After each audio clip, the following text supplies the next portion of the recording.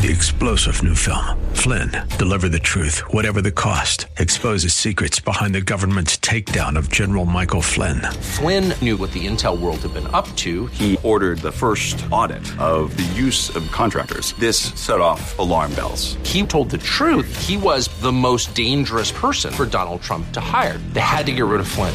Flynn, deliver the truth, whatever the cost. Available now. Watch it today. Go to salemnow.com. salemnow.com. And now back to Lifeline with Craig Roberts. Which Jesus do you choose to follow? Is it the Jesus that says simply believe in me and I will bring you health, wealth, material blessings, personal empowerment, and ask nothing in return? Or is it the Jesus that says, come, take up your cross and follow me? In return, you will be despised by man, hated for my name's sake, and as you lose your life for me, you will gain it. The former certainly looks nothing like the latter. In many respects, the former is largely a product of man's own imagination and sinful nature. The latter, though, looks much more like the actual, genuine Jesus we see of the Bible. My guest today helps take us deeper into understanding this genuine Jesus. He is the founding pastor of Cornerstone Church of Simi Valley, currently planting a church right here in the San Francisco Bay Area. He's the author of a number of best-selling books, including Crazy Love, Forgotten God, and host of the Basic series. He is a pastor, teacher, speaker, but probably would rather the title disciple best. He's Francis Chan. And Francis, great to have you on the program today. Thanks for having me. Let's talk about this Jesus, the one that oftentimes tends to sort of appeal to man's sin nature, this notion that somehow if we just believe in God, he's going to magically give us all of this material blessing. And certainly I want to be clear that God does wish us to prosper in many regards, even as our soul prospers. And yet there seems to be a major dichotomy, a major chasm between the Jesus of the Bible and the Jesus that unfortunately a lot of Christians pretend to follow today. Yeah, it's interesting to me because I don't see how anyone would come to that conclusion if they just read the scriptures on their own. It's so hard for me to imagine someone reading through the book of Matthew or Mark or Luke or John and coming to this conclusion that, oh, what Jesus is saying is if I follow him, life's going to be easy. I won't get sick anymore. I'll be rich. I just have to pray this prayer, and suddenly everything magically changes. I don't see how anyone would come to that conclusion if they read the scriptures on their own. And maybe therein lies the real key, that to the greatest degree there is so much ignorance of who the God of the Bible is, who Jesus of the Bible is. I think people are taking other people's word for it. I think it's similar to what Paul says to Timothy in 2 Timothy 4 about how people will try to find these teachers that will tell them what their itching ears want to hear. So rather than studying the scriptures for themselves, they'll say, hey, I need to find a teacher that will tell me that, I'm going to become rich, or that this isn't going to be a life of struggle. Basically the health, wealth, prosperity gospel. And of course, Christ is very clear that he did not come to tell us what we wanted to hear, but rather what we needed to hear. And it seems like Jesus dealt with that problem back then, too, of just making sure people understood. He goes, look, listen, I did not come to bring peace, but a sword. This isn't going to be easy. There's going to be your own family members that will be against you for following me. So much of your ministry, Francis, is focused on helping people get to know in a very real, deep, personal way this authentic Jesus. And I'm wondering if in the time that you've studied church life today and many of the challenges that are facing the church, the body of Christ, if perhaps at certain levels, part of this misconception as to who Jesus is maybe because at certain levels the church has made the gospel more complicated than it should be? Yeah, I think so. I think in some ways we've complicated it, but I think it's more been an issue of want and desire. In other words, people want the gospel to be a certain thing. Like when you look at the book of Mark, you see that people are constantly wanting to come to Jesus on their terms, and Jesus is always adamantly against that. And, he re-explains, no, this is what it really means.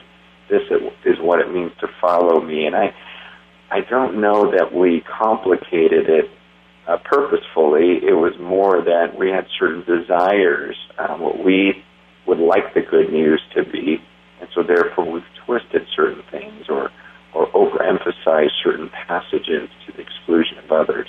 And, of course, in doing so, then we end up distorting not only the true meaning of what the gospel is, but then, too, I would imagine the true meaning of what church is. Oftentimes, it seems as if we're out there trying to have an event called church, as opposed to experiencing a God who wants to have a relationship. Exactly. Yeah, I think in some ways we've complicated things, and in some ways we've oversimplified them. But again, it comes down to our sinful desire often.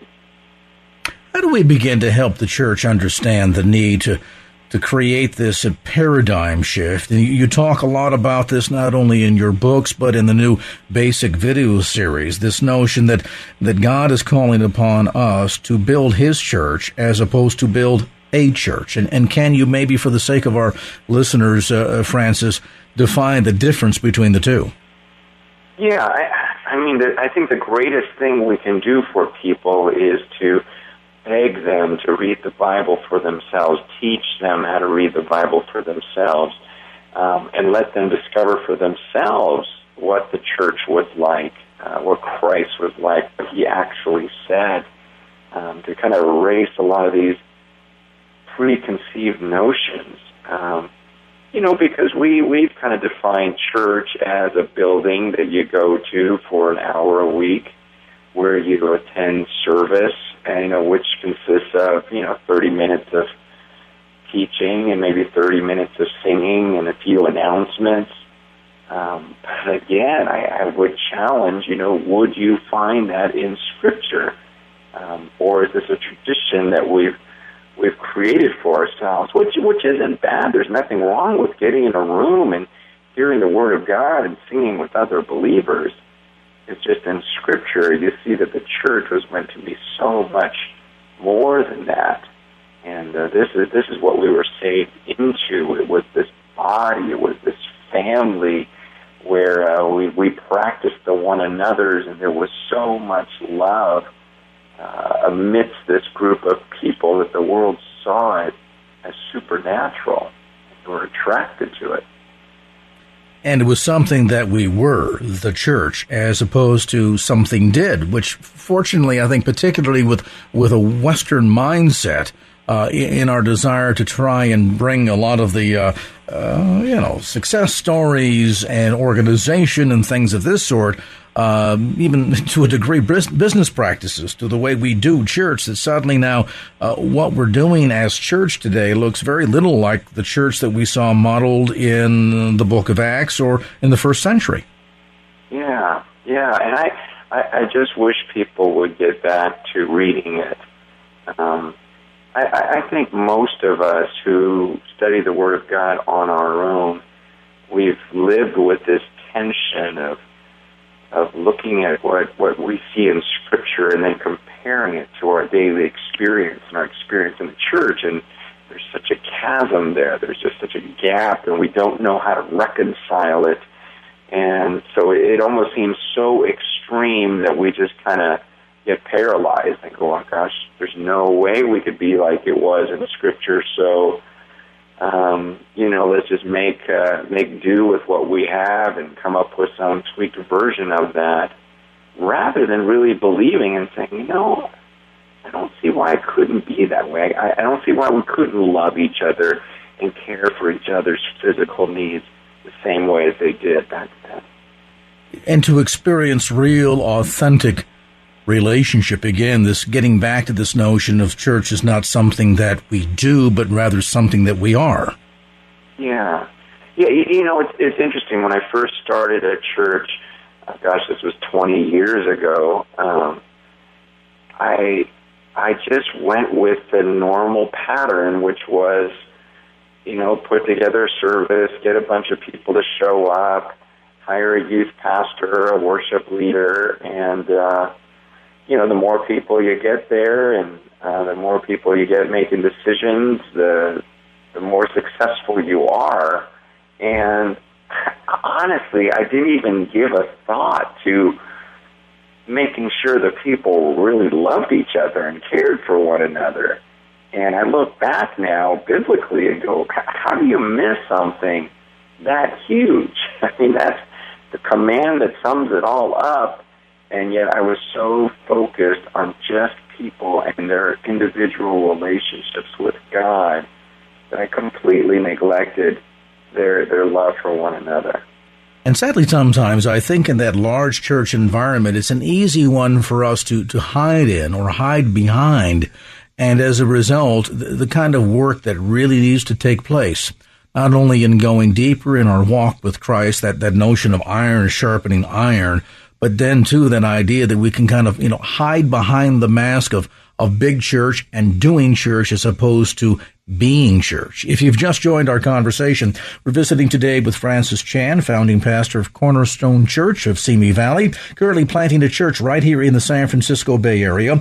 He's the author of a number of best-selling books, including Crazy Love, Forgotten God, and the new Basic video series. More information, by the way, on the web at francischan.org. That's francischan.org. When we come back, answering the question, has the church then been paralyzed by good intentions? Our conversation with Francis Chan continues on this edition of Lifeline. And now back to Lifeline with Craig Roberts. Welcome back to this edition of Lifeline. Craig Roberts along with our very special guest today. He is Francis Chan, founding pastor of Cornerstone Church of Simi Valley, and currently engaging in a church plant right here in the San Francisco Bay Area. More information, by the way, on the web about Francis's ministry and his books and the new Basic video series. Just simply log on to francischan.org. That's francischan.org. Francis, just before the break, we were talking about this notion of engaging in authentic Christianity, the idea of not doing church, but rather being church. And I think sometimes, as you suggest, we so often get into these habits that we're very comfortable with, that we're paralyzed by good intentions. Do you think? Yeah, I don't know if it's good intentions. I think sometimes we just tend to go with the flow, and we do some good things, but maybe not the most important things. I think sometimes we get busy doing things that aren't evil, certainly. I mean, they're good things. We just do them to the neglect of what Scripture emphasizes. Yeah, this idea maybe sometimes, too, that we get into these habits and it becomes an idea that, maybe something is better than nothing here. Yeah. Never stopping to ask ourselves, well, what if that something, though, that we're doing is not the right thing? Yeah, because, when you look in Scripture, there's always been the sacrifice that's acceptable to God and that which is not. You look at Cain and Abel, and you go, well, something's better than nothing, right? It doesn't seem like it. You look at the book of Malachi, and the priests are bringing sacrifices, but God says, look, that's evil. That's not what I asked for. I asked for the best. And when you look in the Scriptures, God says, I want you to present a body to me, the bride to me, but I want her to love. I want her to be marked by love. This is how people are going to know that Christ is the Son of God, is by the way that we love each other. And so while we can create a lot of energy and hype, if there isn't love, then that isn't what Christ asked for. Is part of the problem here that we focus a lot in believing in Him versus knowing Him? And what's the difference? Well, I think the way that we use the word belief, we just have to be careful with it, because there's a true belief that really encompasses everything about Christ. And that if we believe him, then we believe that knowing him is the greatest thing there is. If by belief we're referring to the same belief that the demons have, according to James, they believe that God exists and they even shudder. They're even afraid of him. So in that shallow sense of an intellectual belief that he exists, we definitely need to go way beyond that. You use an illustration in one of the new basic videos where you talk about encouraging one of your children to clean up the bedroom. Certainly a battle that every parent joins with great frequency and no doubt equal amount of frustration. And then you outline the difference between a child believing that they've heard what you said about cleaning up the bedroom, actually then the difference between that and actually getting it done.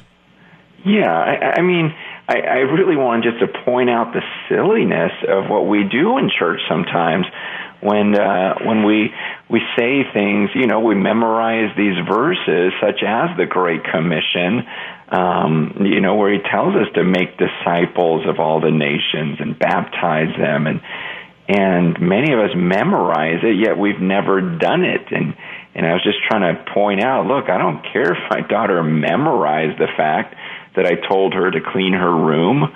That's not why I give commands. And even in that Great Commission, he tells us, look, I want you to teach people to obey all that I've commanded you, not to memorize what I've commanded you. And again, is it wrong to memorize? Of course not. That's a great thing to do. But let's just talk simply and obviously here. Why do people give commands? So that others would obey them. And I think we've hidden behind this guise of, wow, look at how many verses I've memorized. I'm a godly person, versus saying, no, the commands were given that we would obey them. How many people have you baptized? How many people have you discipled? Let's talk about a dynamic that you discuss at length in one of the basic videos, and that is the way we do, and I'll put that word, Francis, in quotes, the way we do communion. I got to looking at that scene as Christ is engaging in the Last Supper and talking about the significance of what it means and why he is commanding us to do this. And I got to thinking to myself, the picture of that Last Supper that we see Jesus and the disciples sharing together looks nothing like the communion in the average church on the first Sunday of the month almost anywhere in America. And the more I read that passage, I thought to myself, how interesting it is coming from an Italian family, how the model that we engage in for our evening dinner looks more like the supper that Jesus talks about in Scripture than the supper that we engage in on a given first Sunday in the month. That idea of coming together one-on-one, looking at each other eye to eye, sharing, experiencing, having that sense of communication going on at the deepest levels. And yet, oddly enough, Francis, that's not what we do in church. Yeah, I was really convicted when I read through the book of Acts and saw how they would go to house, breaking bread. And we're such a, how do you put it? We like to be isolated. We want our privacy. And so we don't invite people over to our homes. The house isn't a place where we have the body of Christ come to and actually share in something so intimate as the Lord's Supper. So therefore, we created more of a, just kind of pass the plate and, pass the cups around and kind of do it as an individual act. And I fell into that. That's a thing. I'm not judging anyone on this because I realized, that's what I did at our church gatherings. There was no relationship involved. It was everyone in their personal relationship with God. And to be honest, that's the way I was more comfortable doing it. I don't know that I wanted the intimacy. I enjoy hiding in the back of a church, hearing a sermon, maybe even taking communion on my own, and then leaving before I talk to anyone. And so I end up creating an environment very much like that at the church where I was the pastor, where I started. And it was over time that I got convicted by the scriptures and realized, look, even though this may be uncomfortable to me, this is what God says in His Word, and I must pursue this. Imagine if we took the setting of communion on any given first Sunday of the month in any church, instead of having it in the sanctuary, moving it into the fellowship hall, around individual tables with maybe no more than 8 or 10 or 12 people maximum to a table. Instead of all facing forward, we faced each other, passed the cup, passed the bread, and actually had real communion as we see modeled in that passage of Scripture. Do you think that would have a profound impact on the church and the way we relate to not just one another, but Jesus? Oh, yeah, I think that would be a great start, even if we could start there and then show people that this is something you can do in your home, this is something you can do in a restaurant. I think each pastor would really have to think through, okay, what's the best way to move my particular congregation to that next step? Francis Chan is with us on this edition of Lifeline.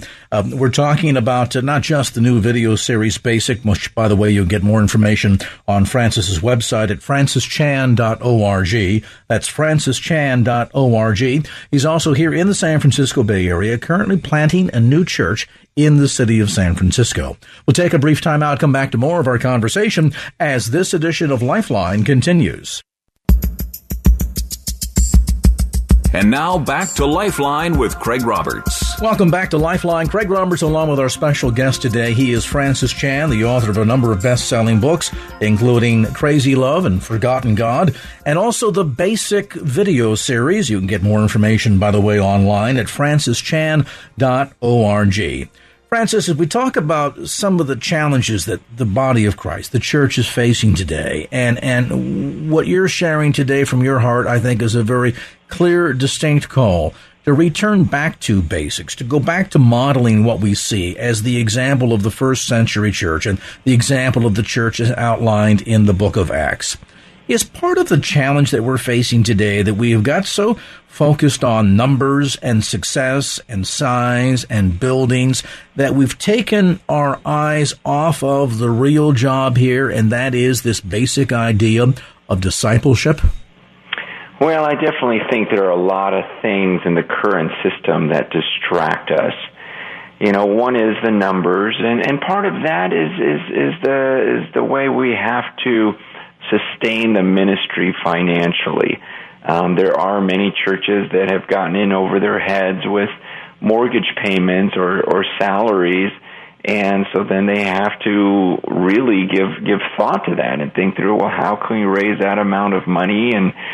And so even if they don't become the number one priorities, there's certainly distractions that keep us from being free to think through what are the priorities in Scripture, and let's just pursue those 100%.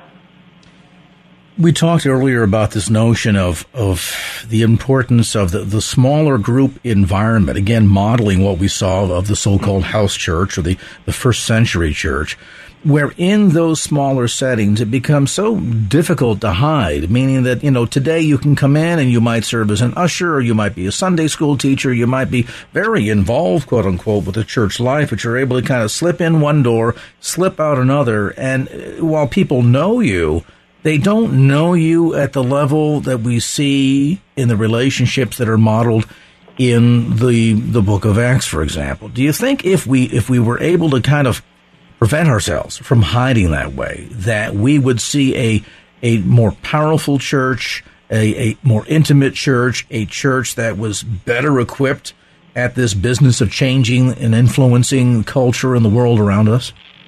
Oh, definitely. I mean, because it's not my idea. It's what Jesus said.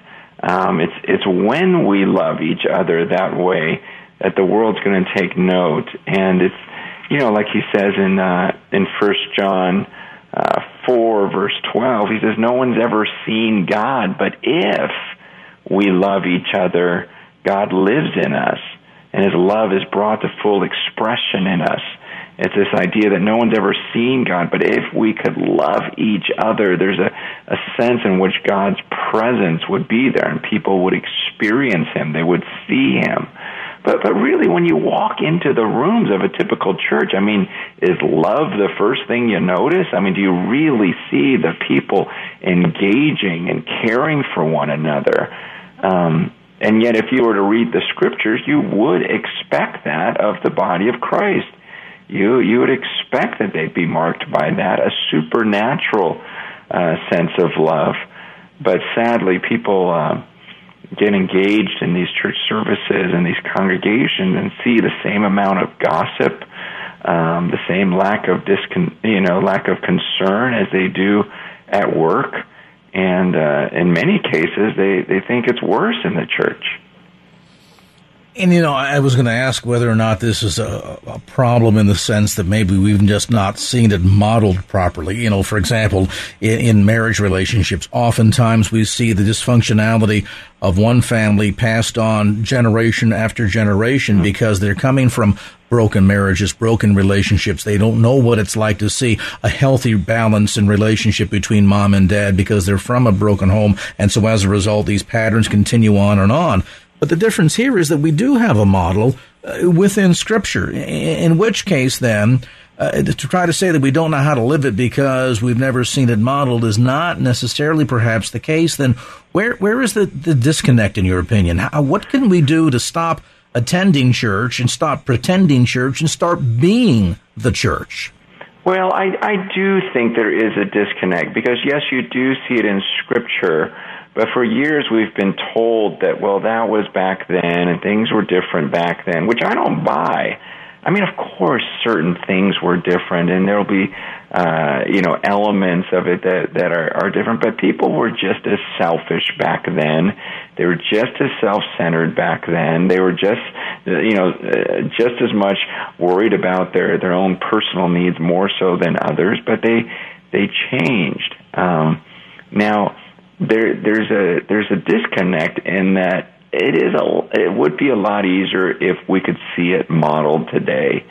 We see it on paper, but unless you're just a great leader that's able to rally people around, and hopefully there are those people out there. I mean, it's hard for the average guy sitting in a church service. They're thinking, "Gosh, I would like to see something more like the Book of Acts." And that type of love, that type of intimacy, that type of compassion.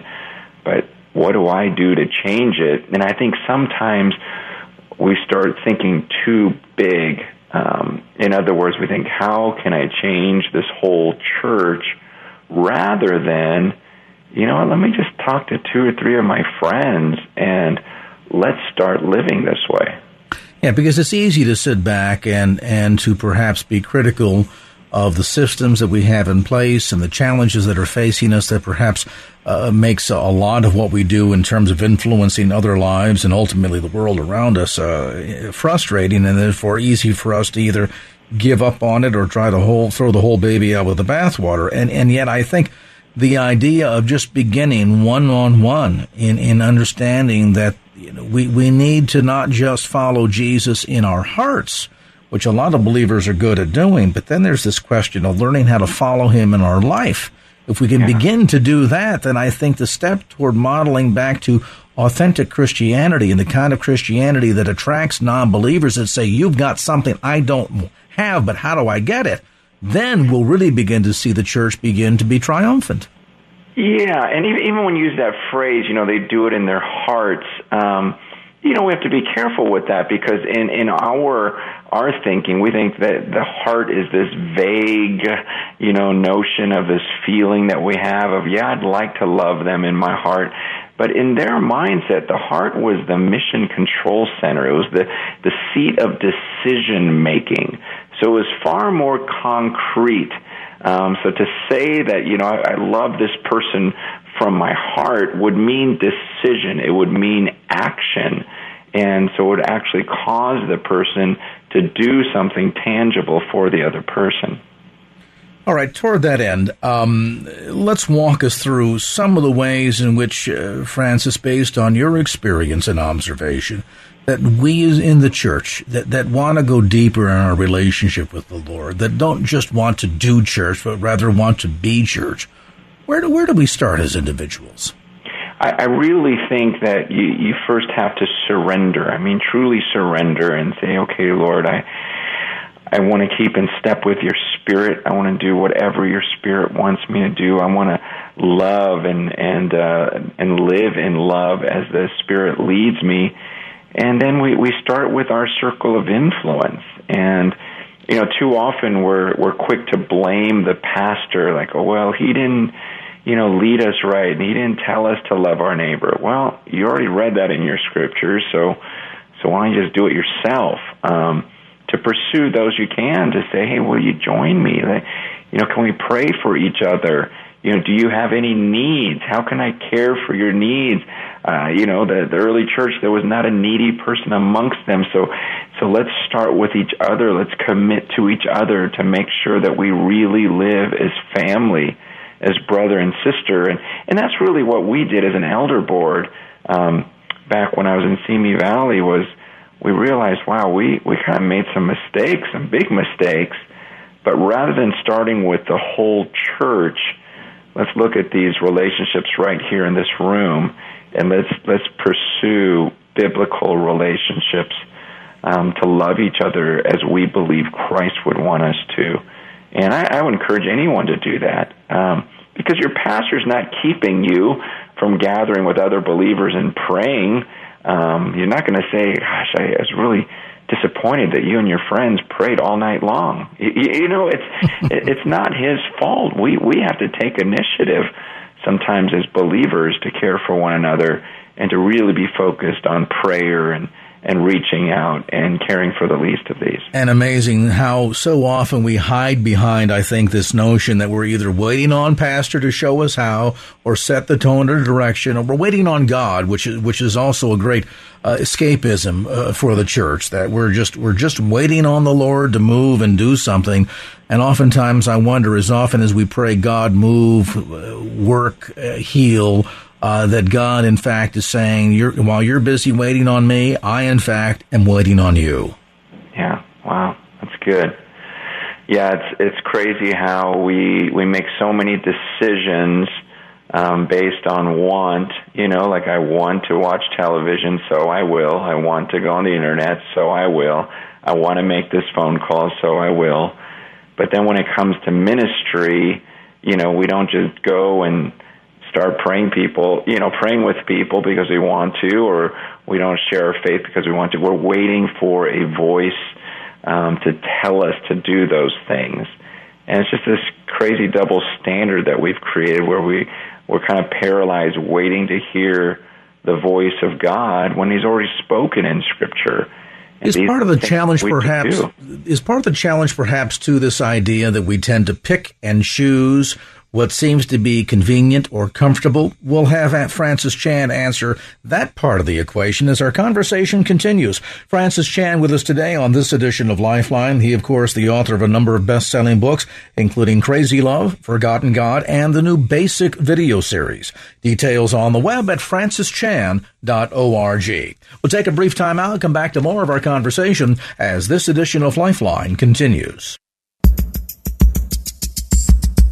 And now back to Lifeline with Craig Roberts. Welcome back to Lifeline. Craig Roberts along with our special guest today. He is Francis Chan, author of a number of best-selling books. You can get more information, by the way, on his ministry and this new Basic video series that we've been discussing kind of around the periphery here today. Information on the web at francischan.org. That's francischan.org. Francis, just before the break, we were talking about this idea that sometimes, we're more inclined to be waiting on God when, in fact, God in reality is waiting on us. And I'm wondering, too, if part of the problem here that so often causes the church to be so emaciated spiritually is the fact that we tend to just want to pick and choose those things within Scripture that tend to be comfortable or tend to be exciting. For example, I think of Paul's observation. He talked about wanting to know Jesus Christ in the power of his resurrection and in the fellowship of his sufferings. Now, we think of the resurrection of Jesus Christ, and what believer who truly knows the Lord can't get excited about the amazing power of Jesus Christ overcoming death in the power of his resurrection. But suddenly then, when we move to the second part of that scripture, and we talk about knowing Jesus too in the fellowship of his sufferings, and people say, well, my goodness, he was forced to die on a cross. He suffered horribly for our sake. Well, I'm not so sure I want that. Yeah, I mean, that's pretty typical. And the thing is we have to all be honest and say, wow, that scares me. There's a lot of things in Scripture that are difficult, that are scary, things that are very uncomfortable to us. Suffering is certainly one of those. Rejection is certainly one of those. And for those reasons, we don't boldly proclaim this message because we don't want to be rejected. We don't want to suffer. And that's very normal. And we have to just, speak openly about that and realize, look, even Peter and John, as bold as they appear to be, that was largely because they would gather with the believers to pray for boldness. I mean, even when people were astonished by their boldness in Acts 4:13, you see them later in that chapter getting together with the believers and praying for more boldness. You see the Apostle Paul even asking the Ephesians to pray for him that he might preach boldly. So obviously these are people who struggled just like Timothy did, and Paul encouraged him to be courageous, that he wasn't given that spirit of fear. So as believers today, we just have to quit pretending that we're not afraid, and we have to stop making excuses for our actions. But we need to gather together and say, look, I'm afraid to share my faith. Pray for me. Hold me accountable on this. Help me to get through this because I don't want to be a coward.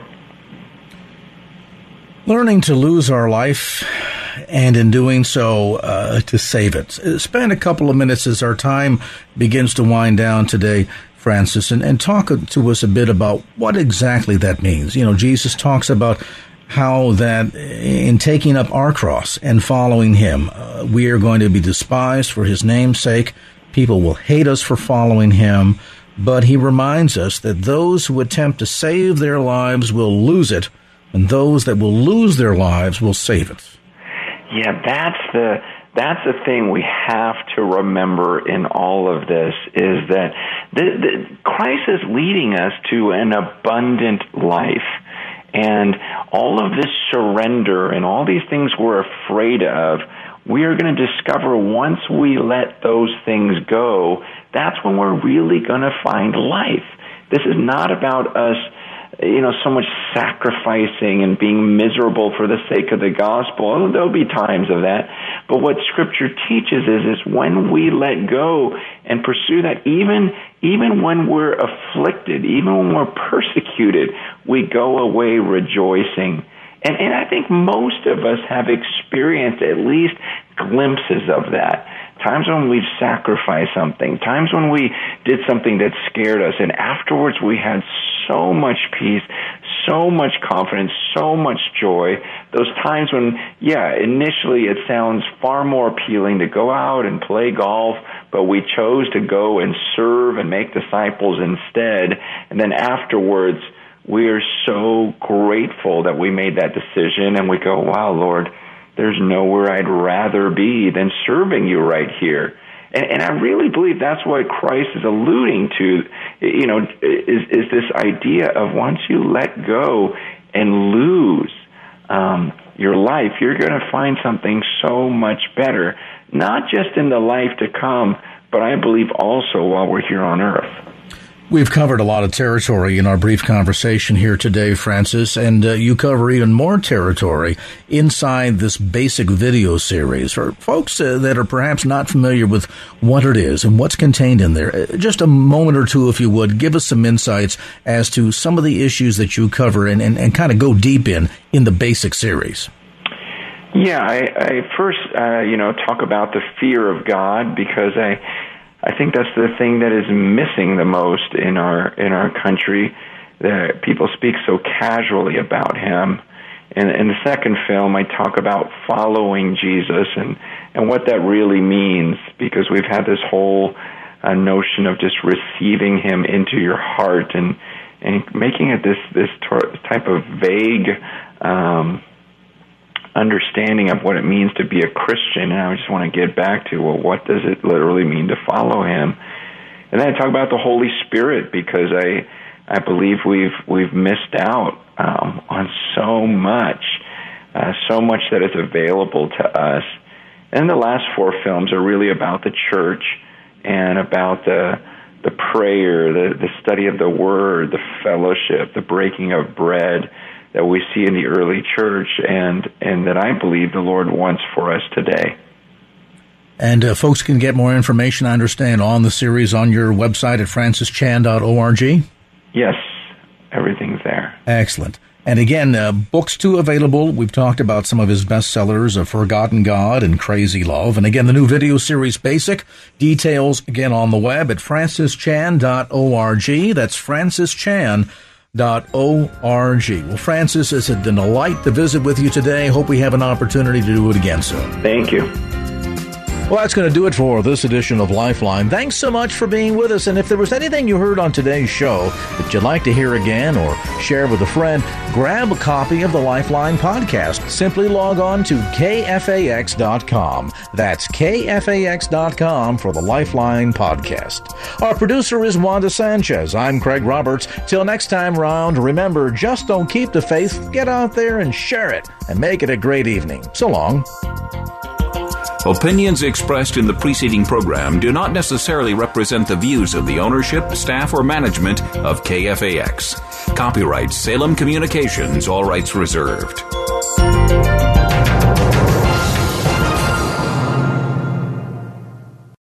3-star General Michael J. Flynn, head of the Pentagon Intelligence Agency, knew all the government's dirty secrets. He was one of the most respected generals in the military. Flynn knew what the intel world had been up to. He understood its funding. He ordered the first audit of the use of contractors. This set off alarm bells. The explosive new documentary, Flynn, Deliver the Truth, Whatever the Cost, uncovers the facts behind this scandal. Flynn told the truth. He was the most dangerous person for Donald Trump to hire. I find out the worst enemy that I'm going to face in my life is right here in America. They took my assessment and they wanted me to change it. And I was like, I'm not changing it. They had to get rid of Flynn. With in-depth interviews, archival footage, and never-before-seen personal records of the man behind the headlines. I just felt like I was drowning. Flynn, Deliver the Truth, Whatever the Cost. Available now. Watch it today. Go to salemnow.com. salemnow.com.